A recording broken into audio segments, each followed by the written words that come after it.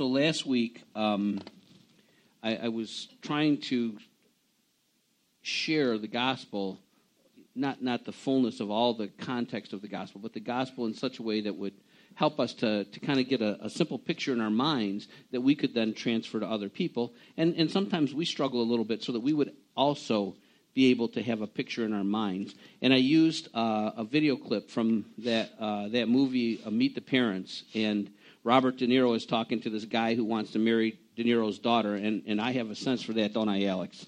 Yeah, right. And De Niro's like, Greg, I have this thing called the circle of trust, and you're in it, but you better tell me the truth or you're going to be out, and buddy, once you're out, you're out.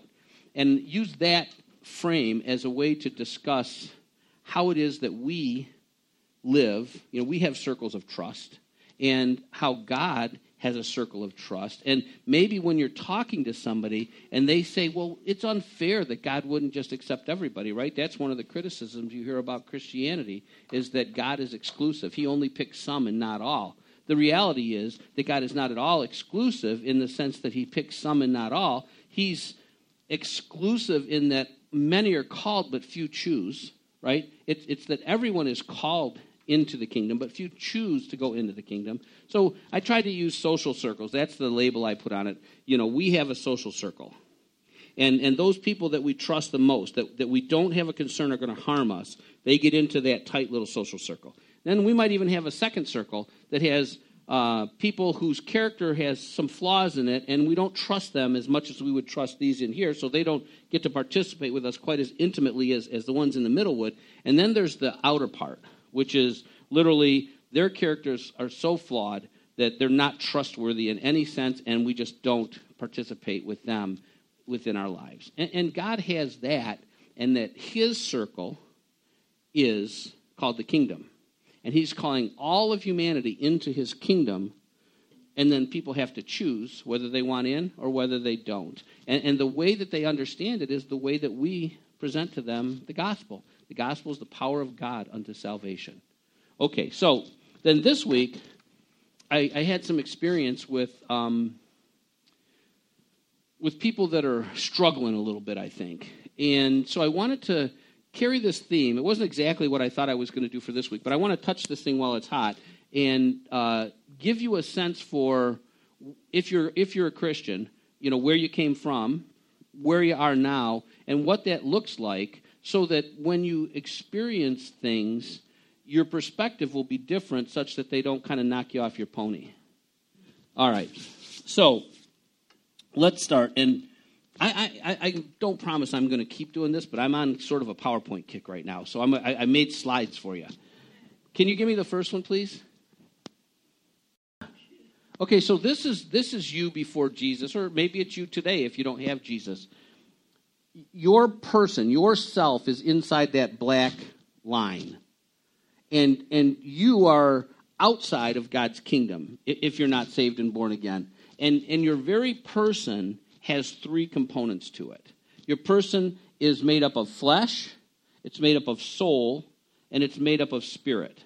Now, your soul and your spirit are eternal. When God created them, he created them eternal. So you're going to, unless God brings the church home before you pass out of this life, let's just say he doesn't. For 100 years, he doesn't bring the church home. That would be called the rapture. Then you're physically going to die. And this flesh part, is just going to die. But your soul and your spirit are going to live forever. And they're going to live forever only in essentially one of two places. They'll either live forever in the presence of God, we would call that heaven, or they're going to live forever outside the presence of God, which would be outer darkness, weeping and gnashing of teeth, hell, eternal lake of fire. That kind of describes that not in God's presence place. There's only one or the other. There's no in-between. There's only one or the other. And there's no hope that your soul and your spirit would just cease to exist if you're in that other place. You wouldn't want that to be the case if you were with God. Now, here's another thing that I'm becoming more and more confident to tell you. Despite the fact that this fleshy part isn't going to go into eternity, you're going to get a body in eternity. The Bible speaks very directly to your eternal dwelling, physical, body that you're going to dwell in. And in either case, whether you go to heaven or you go to hell, you're going to have a body to spend that time in. So in heaven, you'll get this body that can't feel pain, that'll never wear out. It's a glorified, perfect, awesome body. If you wondered what it looked like, it's broad-shouldered, it's flat, six-pack stomach, it's tall just like me. No, that might not be exactly. I'm hoping that my glorified body looks a little different than the one I'm carrying around right now. I'm pretty sure the knees are going to be awesome. You could play unlimited racquetball in heaven. But if you go the other way, you're going to get a similar dwelling place. Not hell itself, you'll get that, but you're going to get something to be in because you have to experience the wrath of God physically. So you're going to get some kind of an eternal body that will be able to feel the torment of the wrath of God in physical ways, not just in soulish kind of ways. That part I can't define as doctrine, but I believe it's true, and the most amazing Bible scholar I think I've ever seen, just awesome, made that comment the other day. That's why I'm a little more confident, because that guy's smarter than me, and he agrees with me on that one. So that's you before you're born again, or if you're never born again. Your flesh, your soul, and your spirit. That's what makes you up, okay? And now this is speaking to Christians, but if you can hear it in the sense of not being a Christian, this is kind of the situation of the person who would have been outside of Christ. Ephesians chapter 2, verses 1, 2, and 3. And you were dead in your trespasses and sins, in which you formerly walked according to the course of this world, according to the prince of the power of the air, of the spirit that is now working in the sons of disobedience. Among them we too all formerly lived in the lusts of the flesh, indulging the desires of the flesh and of the mind, and were by nature children of wrath, even as the rest. So that gives you a sense for what it was like for the Christian before they became a Christian. They were dead to God, dead in their trespasses and their sins. So they were eternally dead, spiritually dead. They were going to go and spend their eternal existence outside of God's presence. And it says that everybody that's a Christian used to be that guy. And they walked according to the course of the world. Now, it's important that we think about that because the world is forever trying to get us to walk its course, right? Jesus said there's two paths you can follow, one that leads to life and one that leads to death or destruction, right? Narrow is the way that leads to life, and few will find it. And wide is the path that leads to destruction, and many will find it, right? So there's a way that leads to eternal life with God, and there's a broad way that leads to eternal destruction. They were walking according to the course of the world. When James says, if you want to be a friend with the world, you're an enemy of God, you're hostile towards God. And 1 John says that if you are friends with the world, I might not have friends, right, but you know what it means. If you have fellowship, friendship with the world, then you don't love God. So don't be deceived. If what you live for is what the Bible would call the world, for partying, it's no problem to lie to get the things that you want, all that kind of stuff, then that's the course that you walk. And you walk that course according to the prince of the power of the air, which is a description for Satan. So if you said, who's your daddy? And you went out to the nicest person in the world that you ever met, way nicer person than me, but they don't know Jesus, guess who their daddy is? It's Satan. And you could say, but they're the nicest person. It's like, no. They're nice when you measure them against yourself. They're not nice when God measures them against himself, right? And that's the standard, right? Remember the standard to be with God forever? Perfect and holy righteousness, just like God himself is. Anything less, one fraction less than that means that you're in outer darkness, you're in hell forever. And the only way to get that is the imputed righteousness of Jesus Christ. But I won't go over all that again today. They lived in the lusts of their flesh, indulging the desires of their flesh. That's all the world. And of their mind, of the world, and were by nature, their very nature, children of wrath. So every single person that's not born again is a child of wrath. Their affections are for things of the world. Okay. Let me have the next slide picture, please. I don't know that I did this perfectly for you to be able to get it, but I'll explain it to you. Then you got born again. You did like that guy did, and that lady did back in the chairs over there on that Sunday night, and you literally considered the cost, and you gave your life to Jesus, and you placed your trust in Jesus for the payment of your sin debt, that you trusted your life with Jesus, okay? So what happened at that point then is you actually did enter the kingdom of God. The kingdom of God is within us, right? We're on this earth, but the kingdom is within us. So the big yellow line, I keep wanting to call it a circle, but the big, sort of circle thing, that indicates that now you've changed residence. You used to be in the kingdom of darkness. Now you're in the kingdom of light. You're in God's kingdom. And then the littler one that's wrapped around soul and spirit indicates that when that happened, something happened to you personally. Now you died and you were born again, but you were also indwelt by God's very Spirit. So when that happened to you, the Bible says that you were baptized into Christ. We're all part of the body of Christ. So literally, when you got born again, baptized means to submerge, to put in. So you were put in to the body of Christ. And the Holy Spirit was put into you. So that circle, the littler one, represents now that you are found in Christ. Your flesh didn't get to participate in that program. It's still on the outside. But it's where it wants to be. Your flesh doesn't want to be in the kingdom. Your flesh doesn't want to have anything to do with Holy Spirit. It doesn't want to serve God. Your flesh is outside the kingdom, metaphorically speaking. It's still part of you, but it's not the part you identify with. If you do something wrong, and then you get to feeling all kind of guilty, and you just get mad at yourself, and you curse yourself or whatever, which don't do that. Don't curse yourself. But when that happens, the problem you're experiencing at that point is your soul is identifying with your flesh and not with God's Spirit.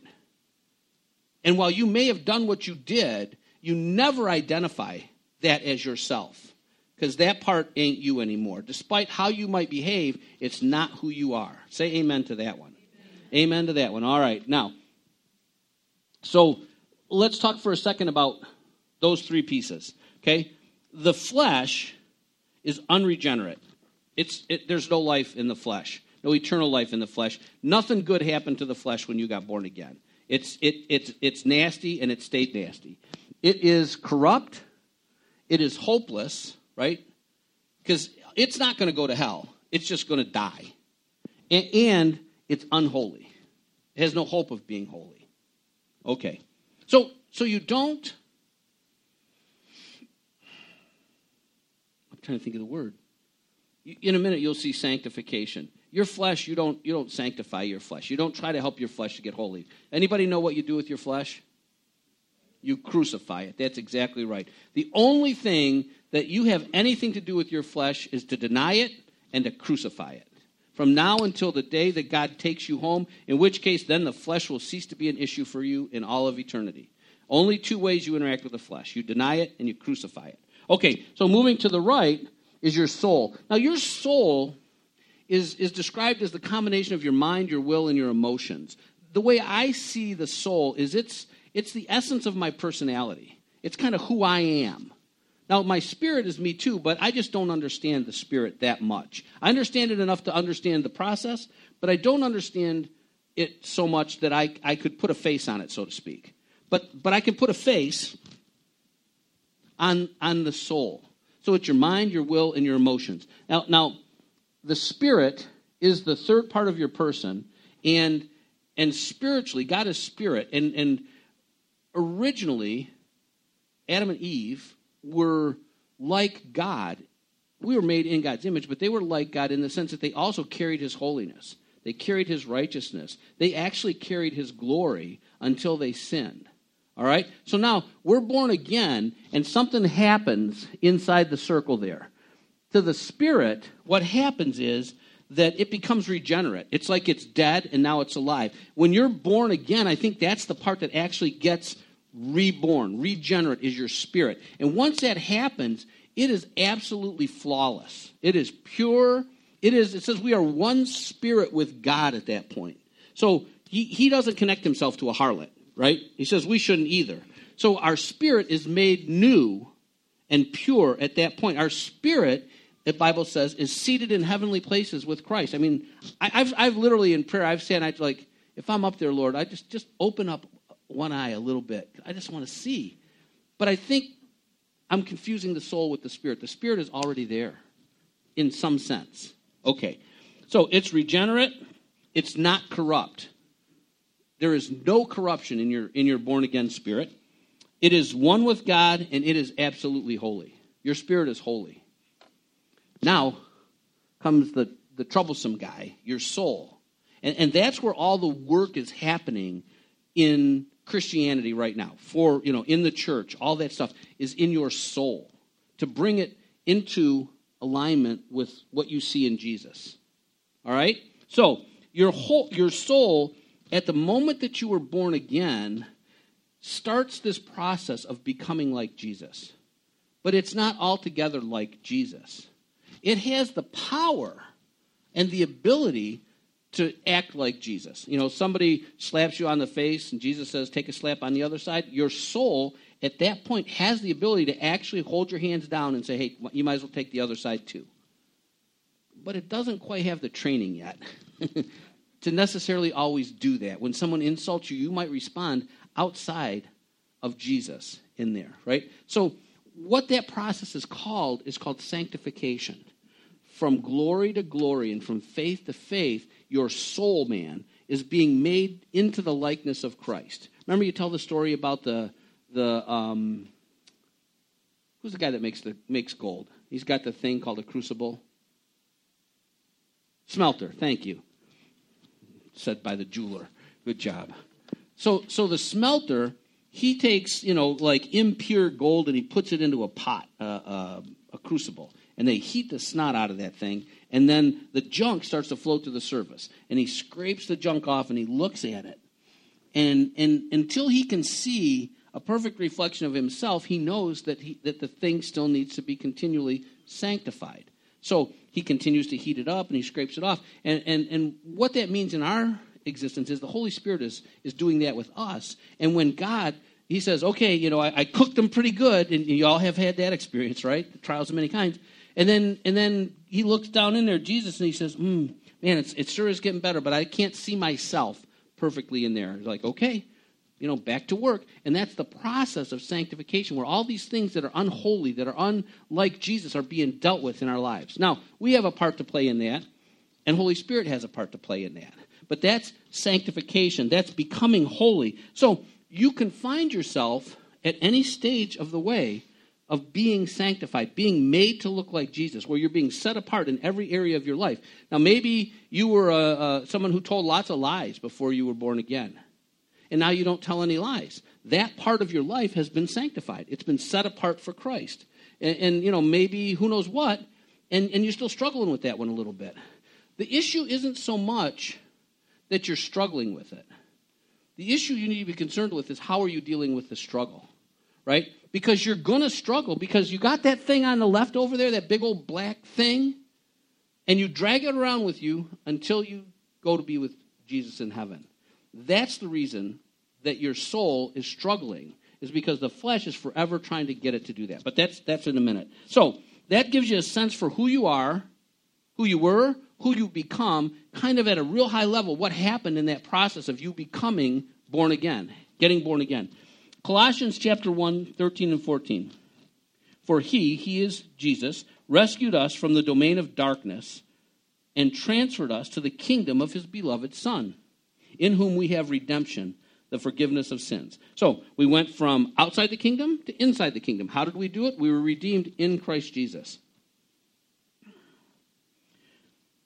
Now, we're in this kingdom, right? Pretend we're new believers.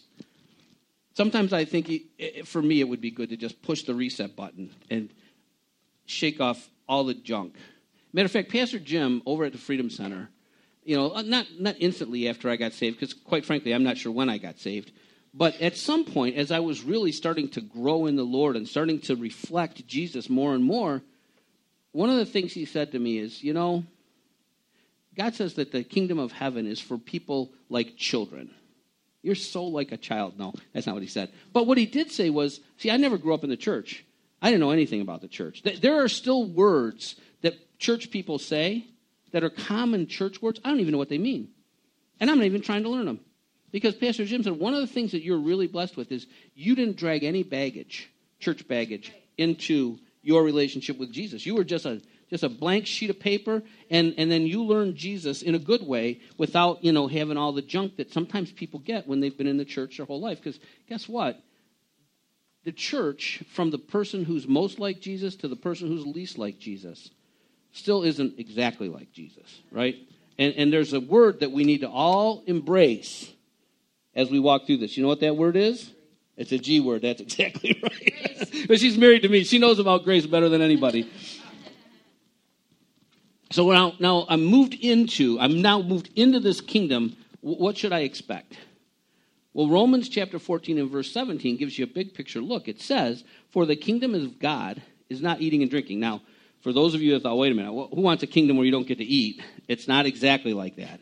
But the kingdom of God is not eating and drinking, but, here's the description, righteousness and peace and joy in the Holy Spirit. Righteousness, peace, and joy in the Holy Spirit. So the first thing that we got to understand about the kingdom is it's in the Holy Spirit. There's no way into the kingdom without the Holy Spirit. When you get actually born again and God puts his Spirit to dwell inside of you, you are now, he's in you, but you are in him, just like you were baptized into Christ. And all of what the kingdom is in the Holy Spirit. It's all in the Holy Spirit. When something happens on the coronation, it's the Holy Spirit. Now, God is making his plan come to pass through his Son, Jesus, right? But his Son is executing the plan through his body, which is the church. So it's not like Nancy can just stay home and just try to somehow get her spiritual goggles on and watch all the good stuff happening at the coronation. No, she has to get up there and participate. She has to pray. She has to get us to pray, because that's the way that God has chosen to bring this world back into where it's supposed to be in his Son. And we're his body. We're his hands and we're his feet. We're his mouth. I mean, Jesus would probably be more happy with us if we used his mouth a little better, don't you think? I know for me that's true.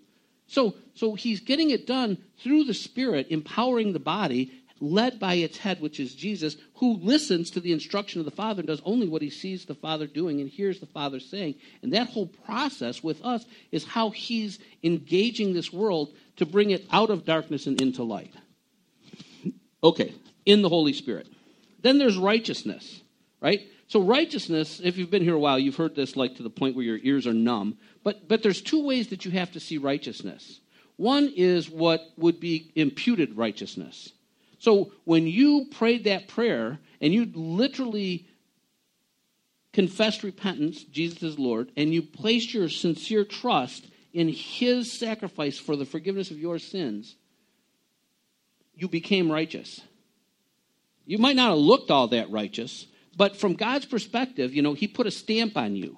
And that stamp is the Holy Spirit, right? So you became righteous. You might have never done a good thing in your whole life, and if the bus hit you that minute and you died, you'd go to heaven. Not because of your own righteousness. You'll never get to heaven, even if you think that you have to have your own righteousness. You would go to heaven because Jesus' righteousness was imputed to you by faith, and you became righteous. But there's also practical righteousness, or righteousness that you practice.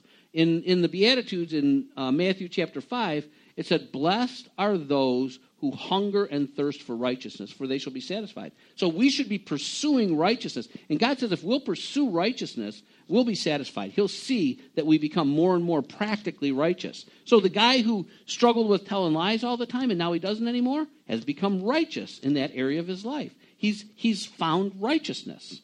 So there's two ways for you to see righteousness. One is a gift of salvation imputed Jesus' righteousness to you. And the second is a goal for our lives, that we would hunger and thirst to actually practice the very righteousness of Christ. Peace and joy.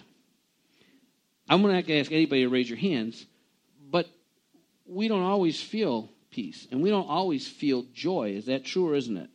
So does that mean that the kingdom is not a kingdom of peace and joy? No. And I'll explain that to you in a second. The kingdom is a kingdom of peace, and the kingdom is a kingdom of joy.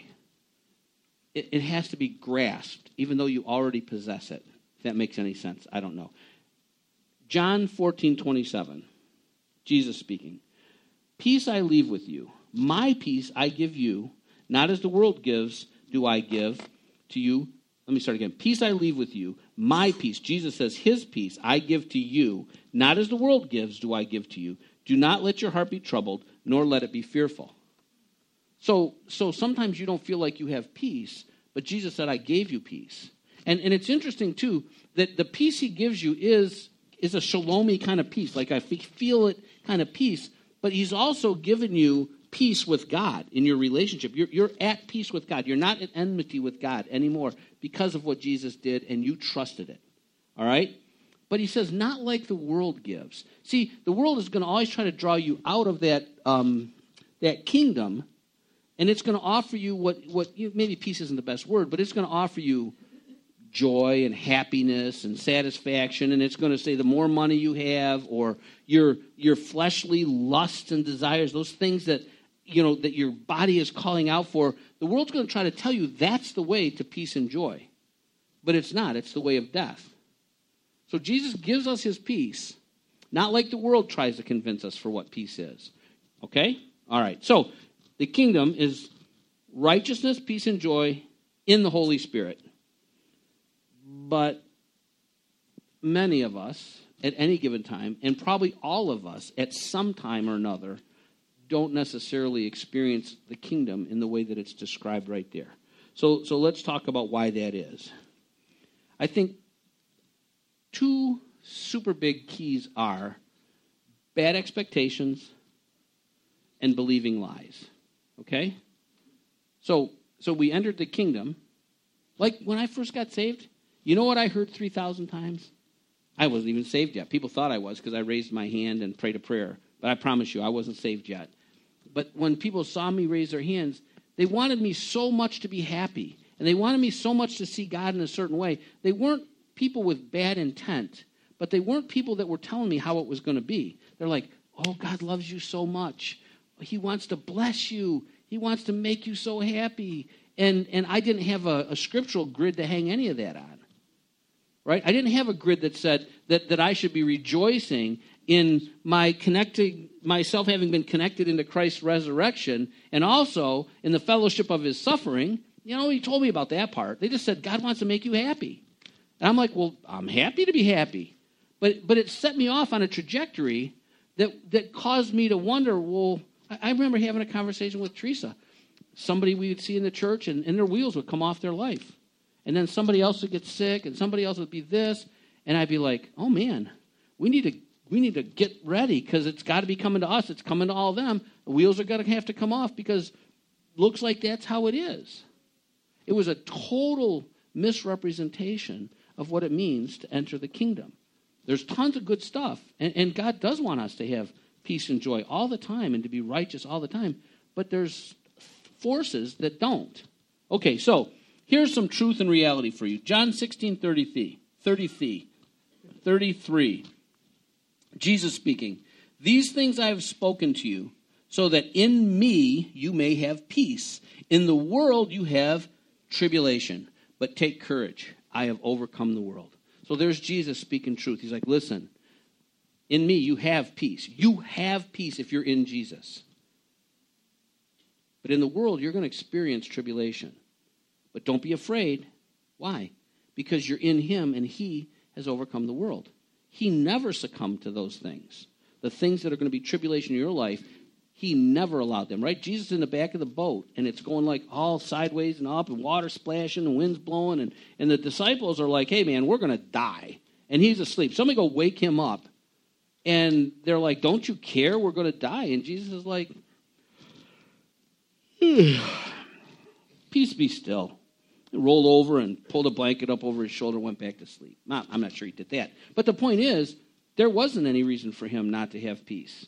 Because he knew the world is overcome. And he actually has authority over everything. So he told the winds to just stop. Is that better? Yeah. Who is this man that even the wind has to obey him? The Son of God, that's who he is. Incarnate as the Son of Man. Okay, so you're going to have tribulation in this world. Jesus has given you his peace. Take courage. Jesus has overcome the world on our behalf, right? John 10:10. The thief comes only to steal and kill and destroy. I came, Jesus, I came that they may have life and have it abundantly. So, now, if you would, give me the next slide, please. Okay, so up in the upper left, you see it says agreement matters. And remember I told you your soul and your spirit, they're inside the kingdom of God. You're baptized into Christ. Holy Spirit is inside of you. Your flesh is on the outside. Your flesh and your spirit hate each other. They don't agree on anything. They're both vying for what I call the fruit of your soul. And there's this tug of war that's happening. The flesh, who is in cahoots with the enemy, right? The enemy's access to you is through your flesh. Is forever trying to draw you into the world. The outside green part is the world. The inside that yellow line is God's kingdom. The flesh is always, always, always trying to draw you into the world, get you to come into agreement with the world, however that might be, to get you to come into agreement with the world. But the Spirit, that's not Holy Spirit, that's your spirit, is forever trying to draw you back to be like Jesus. So you're experiencing no peace or no joy or you're having problems. It's because of this is why you're having those problems. It's because your spirit and your flesh are contending with one another for your soul and how it's going to behave, so to speak, and what it's going to think and what's going to be true and what's going to be false. The enemy works through the flesh by lies and deception, and the Holy Spirit connects to your soul through your spirit through the truth. Okay? So that's why that you're going to struggle with having peace, and you're going to have tribulation, and in the tribulation you're not going to feel peace because there's this battle going on for how your soul is perceiving things and how your soul is going to respond to things. Your mind, your will, and your emotions. Okay? Okay.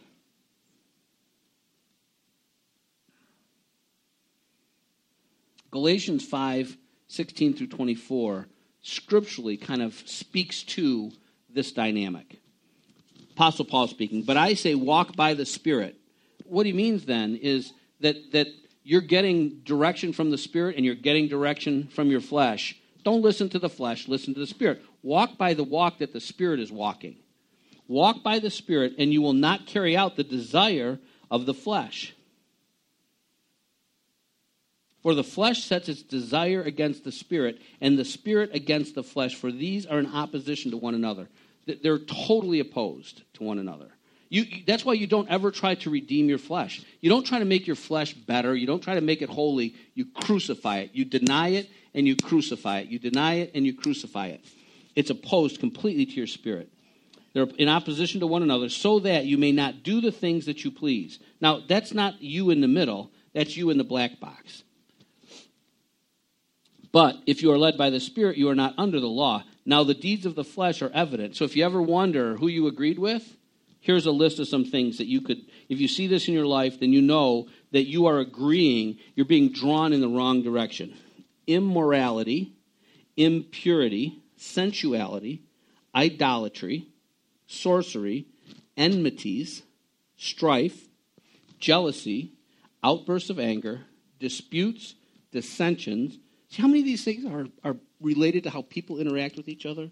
Strife, dissent, all that kind of stuff, factions, envying, drunkenness, carousing, and things like these, of which I forewarn you, just as I have forewarned you, that those who practice such things will not inherit the kingdom of God. So if you practiced any of those things, if you've done some of those things, since you've been born again, you're not necessarily damned to hell. Like, oh, well, you practiced immorality, therefore you can't be saved anymore. No. You in your flesh, for whatever reason, by the deception of the enemy, through your flesh, your soul did something it shouldn't have done. But God doesn't measure your behavior. He measures your heart. And so if you did something immoral or idolatrous or covetous, and God looked on you, he wouldn't see you in your own old self. He'd see you in the righteousness of Jesus. And he would look to your heart and he would see, they goofed up. But their heart still belongs to my son. Right? We'll see later in Galatians where he says, God will not be mocked. That's when he would see something and somebody be like, well, thank God for grace. I can do whatever I want. God's like, no, you're mocking me now. You're not actually in grace. When you get born again, and this is a rabbit trail I'm not going to go down, but it would be good for another day, is you change legal systems. You are under the law of sin and death before you're born again. The whole world is under that law. Everybody sins. They're all destined to death. They're outside of the kingdom. They're in outer darkness. It's called the world now, but outer darkness or hell. Eventually, they're children of wrath. They're under the legal system called the law of sin and death. But when a person gets born again, God moves them from that, and they're not in that legal system anymore. They're in the legal system called the law of the Spirit of life in Christ Jesus. And they're literally, not temporally, but eternally, they're not accountable to the law. If you're born again, you are not accountable to the law. You say, can I murder somebody? You could murder somebody and still go to heaven. Could I tell a lie?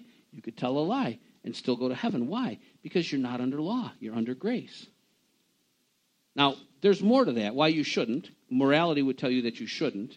And if you practice those things, if that was just the regular practice of your life, you probably weren't actually born again, or you've denied your faith, and you might be back under the law. Scripture speaks to that. But the point of being saved is that God takes you out of the law because the law is what empowers sin. So sin is powerful. It has a power over you when you're under the law. But when you're not under the law, sin has no power anymore. So you can actually be righteous. Okay. Can't enter the kingdom of God if you're a person who lives like the world. Okay, 22, but the fruit of the Spirit is love, joy, peace, patience, kindness, goodness, faithfulness, gentleness, self-control. Against such things there is no law. Now those who belong to Christ Jesus have crucified the flesh with its passions and desires. So the flesh and the enemy are forever trying to get your soul to look like that icky list. And God, through Holy Spirit and your spirit, always trying to bring out what God is like. God is like love. God is like peace. He's like joy. And the fruit of the Spirit, if you see those things emanating from you, then you know that you're in the Spirit and you're producing what is like God in your life. That's godliness, godlikeness. That's the goal, to be like God. Okay? All right. In either case, I said agreement matters. In either case, we empower who we agree with. Okay? So if we let our guard down and we just say the heck with it, and we go start, I don't know what. I hate to use, pornography or whatever all the time, but it's the easiest one. You start looking at this, you're looking at that, your eyes are set to places it shouldn't be. You're listening to music that's unholy, that's a bad spirit behind that music, for example. And what happens is then, give me the next one, please, John. I think this one will be number 4. What happens is you empower who you agree with. So Satan has got you to agree with him. You've started to agree with your flesh, and now you're starting to operate. You're being led by the flesh, not by the Spirit. And you see what happens is that thing called flesh, relative to your spirit, gets big and strong because you're feeding it. You're nourishing that thing. And then the fruit of your soul becomes more aligned with your flesh than it does with your spirit. Give me the next one, John. But just the opposite happens. When you read your Bible, guess what happens? Your flesh is screaming. It's being crucified. When it tries to tempt you because of who knows why into some kind of worldly thing, and you say no, guess what happens? It's shrinking. Sorry, I'm thinking of the Wizard of Oz lady. Don't watch the Wizard of Oz. It's bad. But that's what happens, right? She just melts away. And your spirit gets stronger and stronger. So if you'll dedicate yourself to meditating on the Scriptures and reading the Scriptures and spending time alone, waiting on the Lord to speak and to come and fill you. It says the disciples in, I think it's Acts chapter 13, it says, and they were continually filled with the Holy Spirit and joy. Well, why are those two put together? Because righteousness, peace, and joy are where? In the Holy Spirit. That's the representation. That's the connection in the kingdom, is the Holy Spirit. So if you will immerse yourself in the Holy Spirit and you'll dwell on the Scriptures and you'll delight in the Lord's commands, read the Word of God, then what will happen is your spirit will get big and your flesh will get weak. When we're fasting, it's a way of crucifying our flesh because our flesh is hungry. It wants food to eat. It likes donuts and all that kind of stuff. And when we say no to the donut, we're crucifying the flesh. You may not struggle with that. I know some people do. I don't understand it myself. But when you say no to every bit of food, I remember I told my mom, she offered us food. Like, no thanks. But my mom, I grew up in her house. I never say no to food, right? What do you mean? No, I don't want any. Patrick, are you all right? Well, yeah. Well, how come you're not eating? Well, we're fasting. You're fasting? Yeah. You're not eating anything? No. All day? No. Not yesterday, not the day before either. My mom thinks I'm going to drop dead right there because we can't even conceive of not eating, right? But see, we're telling our flesh, sorry, you don't get to be in charge. You scream as loud as you want, and I'll just praise God. The louder you scream, the louder I'll praise because you are learning to be crucified. You're denied, you're crucified. Okay, so that's kind of the dynamic that happens. Galatians 6, that's the end of the slides, I think, John. Galatians 6, 7 through 10. Do not be deceived, God is not mocked. For whatever a man sows, this he will also reap. For the one who sows to his own flesh will from the flesh reap corruption, but the one who sows to the Spirit will from the Spirit reap eternal life. So when the Scripture says, walk in the Spirit, by the Spirit, with the Spirit, then you reap eternal life. But when we choose to walk according to the flesh, we reap corruption, and we get literally corrupted. And I don't know how many of you believe me when I tell you this, but I'm telling you, the things that you let into your eyes and the things that you allow into your ears will either help you to be glorified like Jesus, or they will corrupt you. And if you think that you can listen to horrible music that talks about degrading other people and foul language and all that because of whatever, I'm telling you, you are being corrupted. If you set your gaze to TV shows, movies, you're like, oh, come on, you're just this religious, legalist guy. I'm telling you, you are connecting yourself to the world and you will reap corruption. There's no question about it. We are to be holy, for he is holy. Yeah, even the news, right. And just let me read verse 9 and 10. It's not directly lined, but it's beautiful. It's like, so don't be deceived. God will not be mocked. You can't say that you're in Jesus, yet you're choosing to live in the flesh. If that's the life that you choose, you're mocking God. And you're thinking he's giving you grace.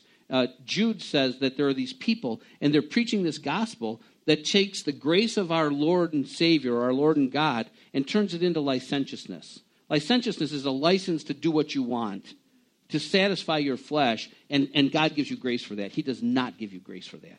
Do not be deceived. What you sow, you will reap. One unto life, one unto corruption. And then it says at the end here, it says, let us not lose heart in doing good, for in due time we will reap if we do not grow weary. So then, while we have opportunity, let us do good to all people, and especially to those who are of the household of faith. So when you wonder, it's like, what does walking in the Spirit looks like? It looks a little bit like that. Don't get tired. Don't get weary. Continue to do it. You will reap from that good that you sow. And a good way to sow is to do good for everybody, but especially your brothers and sisters in the faith. All right. So, if we're in this kingdom, but we're not experiencing what the kingdom looks like, what do we do? The very first thing, repeat this after me, trust in God. I didn't think till I was on my way here for the scripture, but Proverbs 3, trust in the Lord with all your heart, lean not on your own understanding, in all your ways acknowledge him, and he will make your path straight. So you might have to wait a little while. You might be being tested. But if you read the scriptures and you meditate on the scriptures and you ask the Holy Spirit to teach you, you will know what walking in the Spirit looks like. It may not always feel like peace and joy, but you trust in the Lord with all your heart. Don't even try to make any understanding out of it. You trust God. You trust, I lost my job. Oh, no. No, trust in God. Your job isn't what feeds you. God is who feeds you. He might do it through a job, and he'll bring you another job. He might do it through a brother or sister. He might do it through the church. Trust God. That's step number one. Now, I got about a lot of scriptures, but I'm only just going to read them to you. I'm going to try, really, you can say stop it if I try to expound on them. I just want you to see scriptures, right? You heard that what the kingdom is like. You heard that you're going to have tribulation, but Jesus overcame it. You heard that he's given you peace, but you might always experience it in your experience or whatever that's called. I'm going to read you these scriptures. Romans 12:2. Do not be conformed to this world, but be transformed by the renewing of your mind. If you don't change the way you think, you will never experience the kingdom the way you're supposed to. Because you'll feel like you're being crucified. Say it. You're supposed to say it. Not supposed to. Sorry. You have to change the way you think. You have to come into agreement with God, or you will never experience the joy and peace that's actually in the kingdom that's yours. Colossians chapter 3, verses 1 through 4. Therefore, if you have been raised up with Christ, keep seeking the things above where Christ is seated at the right hand of God. Set your mind on the things above, not on the things that are on earth. For you have died, and your life is hidden with Christ in God. When Christ, who is our life, is revealed, then you also will be revealed with him in glory. Until that time comes, then you set your mind on things above. You set your mind on things above, not on the things of the earth that's coming against you or that don't seem right. Set your mind on what the truth says. Amen. All right, I did that for you. Philippians 4 through 7. Rejoice in the Lord always. Again, I will say rejoice. Rejoice. Find your joy. Find your joy in the Lord always. Again, I will say, find your joy. Let your gentle spirit be known to all men. The Lord is near. He doesn't feel near. What does that mean? Nothing. He is near. He will never leave you nor forsake you. How do you know that? Because he said so. But what if I don't feel him? What if it feels like the only person next to me is the devil? Jesus is standing between you and the devil. Jesus is near.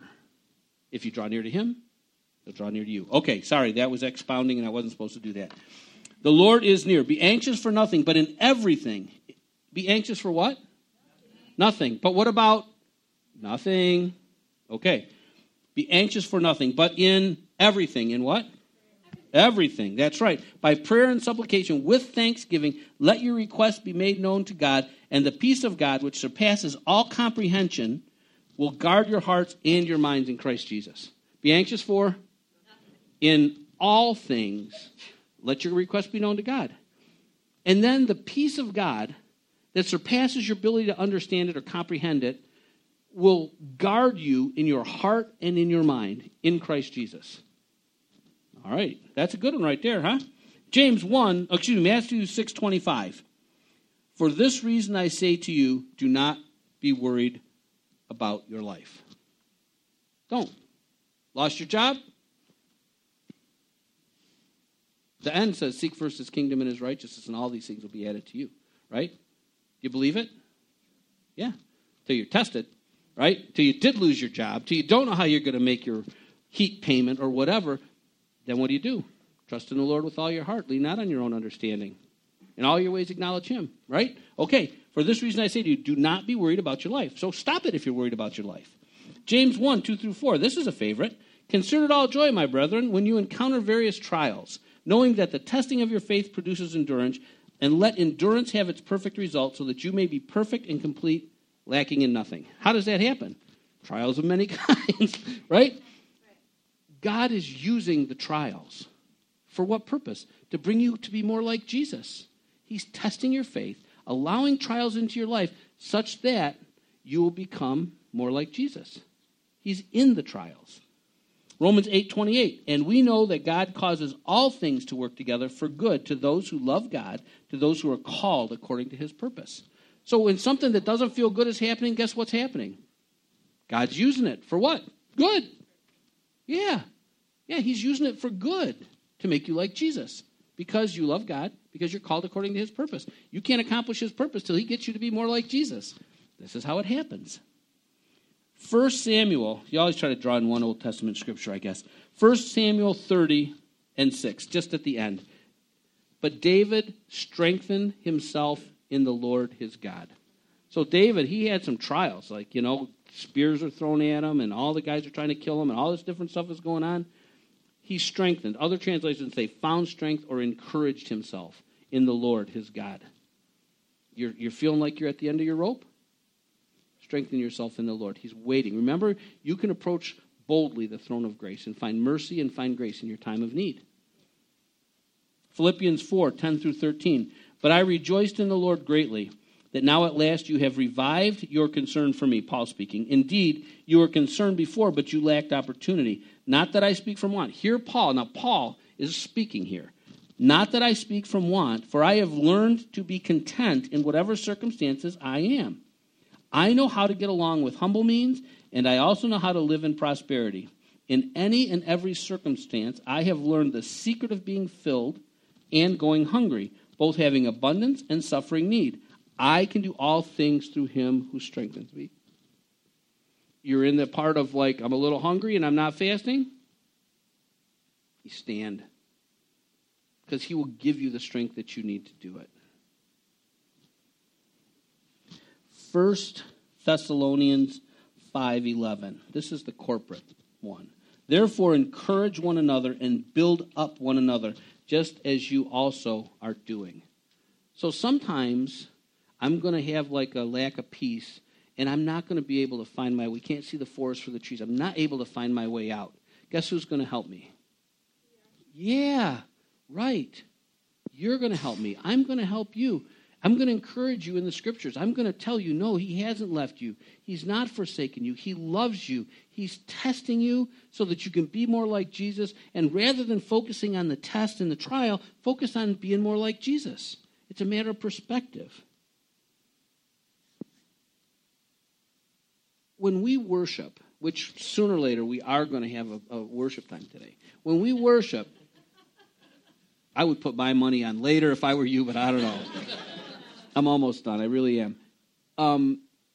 When we get into worship time, we're praising God, and we're wanting to send up a beautiful, fragrant aroma of praise to him. We just want to tell him how we can see how good he is, and just reflect back to him how awesome he is. But that's the corporate time that we should be ministering to one another as well. We minister to the Lord ministers to us, and the Lord ministers through us.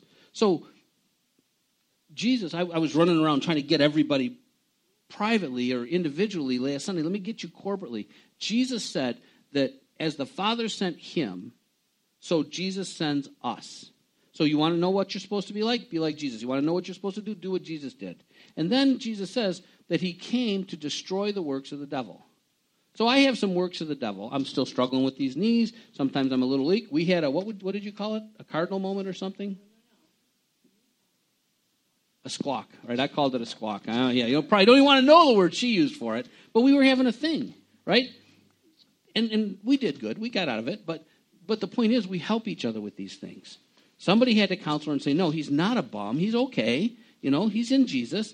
The point is we got to minister to one another. We have got to start ministering to one another. We shouldn't come here with anything that hasn't been at least touched by prayer before we leave. You come with a little sickness, get your prayer for it. You come like you're struggling with something, get prayer for it. Don't be ashamed. You don't need to be ashamed. Jesus bore all the shame on the cross. We don't have to be ashamed. We're found in him. All we're trying to do is undo the works of the devil, destroy the works of the devil. So I'm trying to tell you guys, we got to start praying with each other, or we're not going to be more like Jesus. That's the mechanism. That's what Nancy said. God said we have to pray. That's what God's using, prayer. Okay, that was a lot for that scripture. Here's the last one, 2 Corinthians 1:20. This has just been so speaking to me lately. For as many as are the promises of God, in him they are yes. Therefore also through him is our amen to the glory of God through us. That's kind of weird words, but think about what it's saying. See, people say all God's promises are yes. Yeah, but they're not yes unless you're in Jesus. All of God's promises are yes in him. So you want to claim God's promise, but you're not a Christian. You haven't died to yourself and given yourself to Jesus. You won't get to claim the promise because you're not in Christ. But if you are in Christ, then you claim the promise because it's yours. But the next part is just as cool. It says, and our amen is to his glory flowing through us. Right? Now, I don't know who had the anointing, or maybe it was everybody that was at that lady's house when we prayed over Maggie. But she doesn't have cancer anymore. Amen. That's our amen. We amen to God's glory through us. Because God's glory came through us. It touched that lady you should have seen her. She was scared. She thought she was going to die. She probably was told she was going to die. Stage 4 cancer, except for God's glory flowed through us. So what's the promise? Those who believe will lay hands on the sick and they will be healed. What's the promise? I've given you authority over the devils, all the demons, and all the power of the demons. I've given you authority over every sickness and every disease. Those are the promises. The world can't claim those promises, but we can claim those promises. And our amen is when we see them, God's glory happening through us. When somebody's a liar, stops being a liar, guess what? God's glory happening through that person. Okay. So I hope today you got a better sense. Now, I probably didn't tell you anything you didn't already know, but I hope you got a better sense for what's going on. See, I'm going to need a little prayer today. They get stiff when I sit in the chair. I'm hoping that you got kind of a simple picture of what's going on. You're made up of 3 pieces. 2 of them, if you're born again.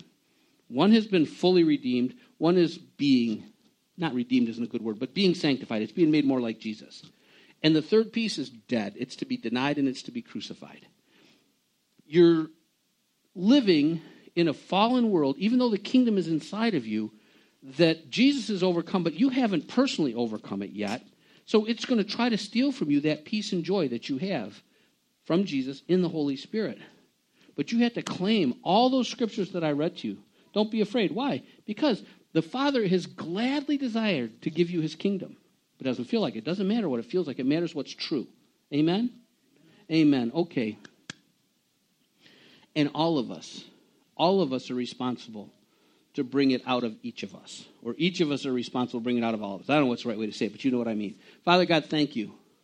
Thank you for your word of truth. Thank you for the encouragement that's in your word. And thank you, Lord, wow, what a purpose we can have. When we are called to, we love you and we're called according to your purpose, we get to destroy the works of the devil. We get to see lost people found. We get to see the tear coming down the side of the face and the quivering lip as somebody considers which life they want. Because it can't have both. And then we get to see the glory when they choose Jesus. We get to see the lady with cancer who come to this meeting, doesn't know nothing from nothing, except that's the only real hope she has. And then 4 months later, she has no cancer anymore. Because of you, Jesus. We get to live that purpose.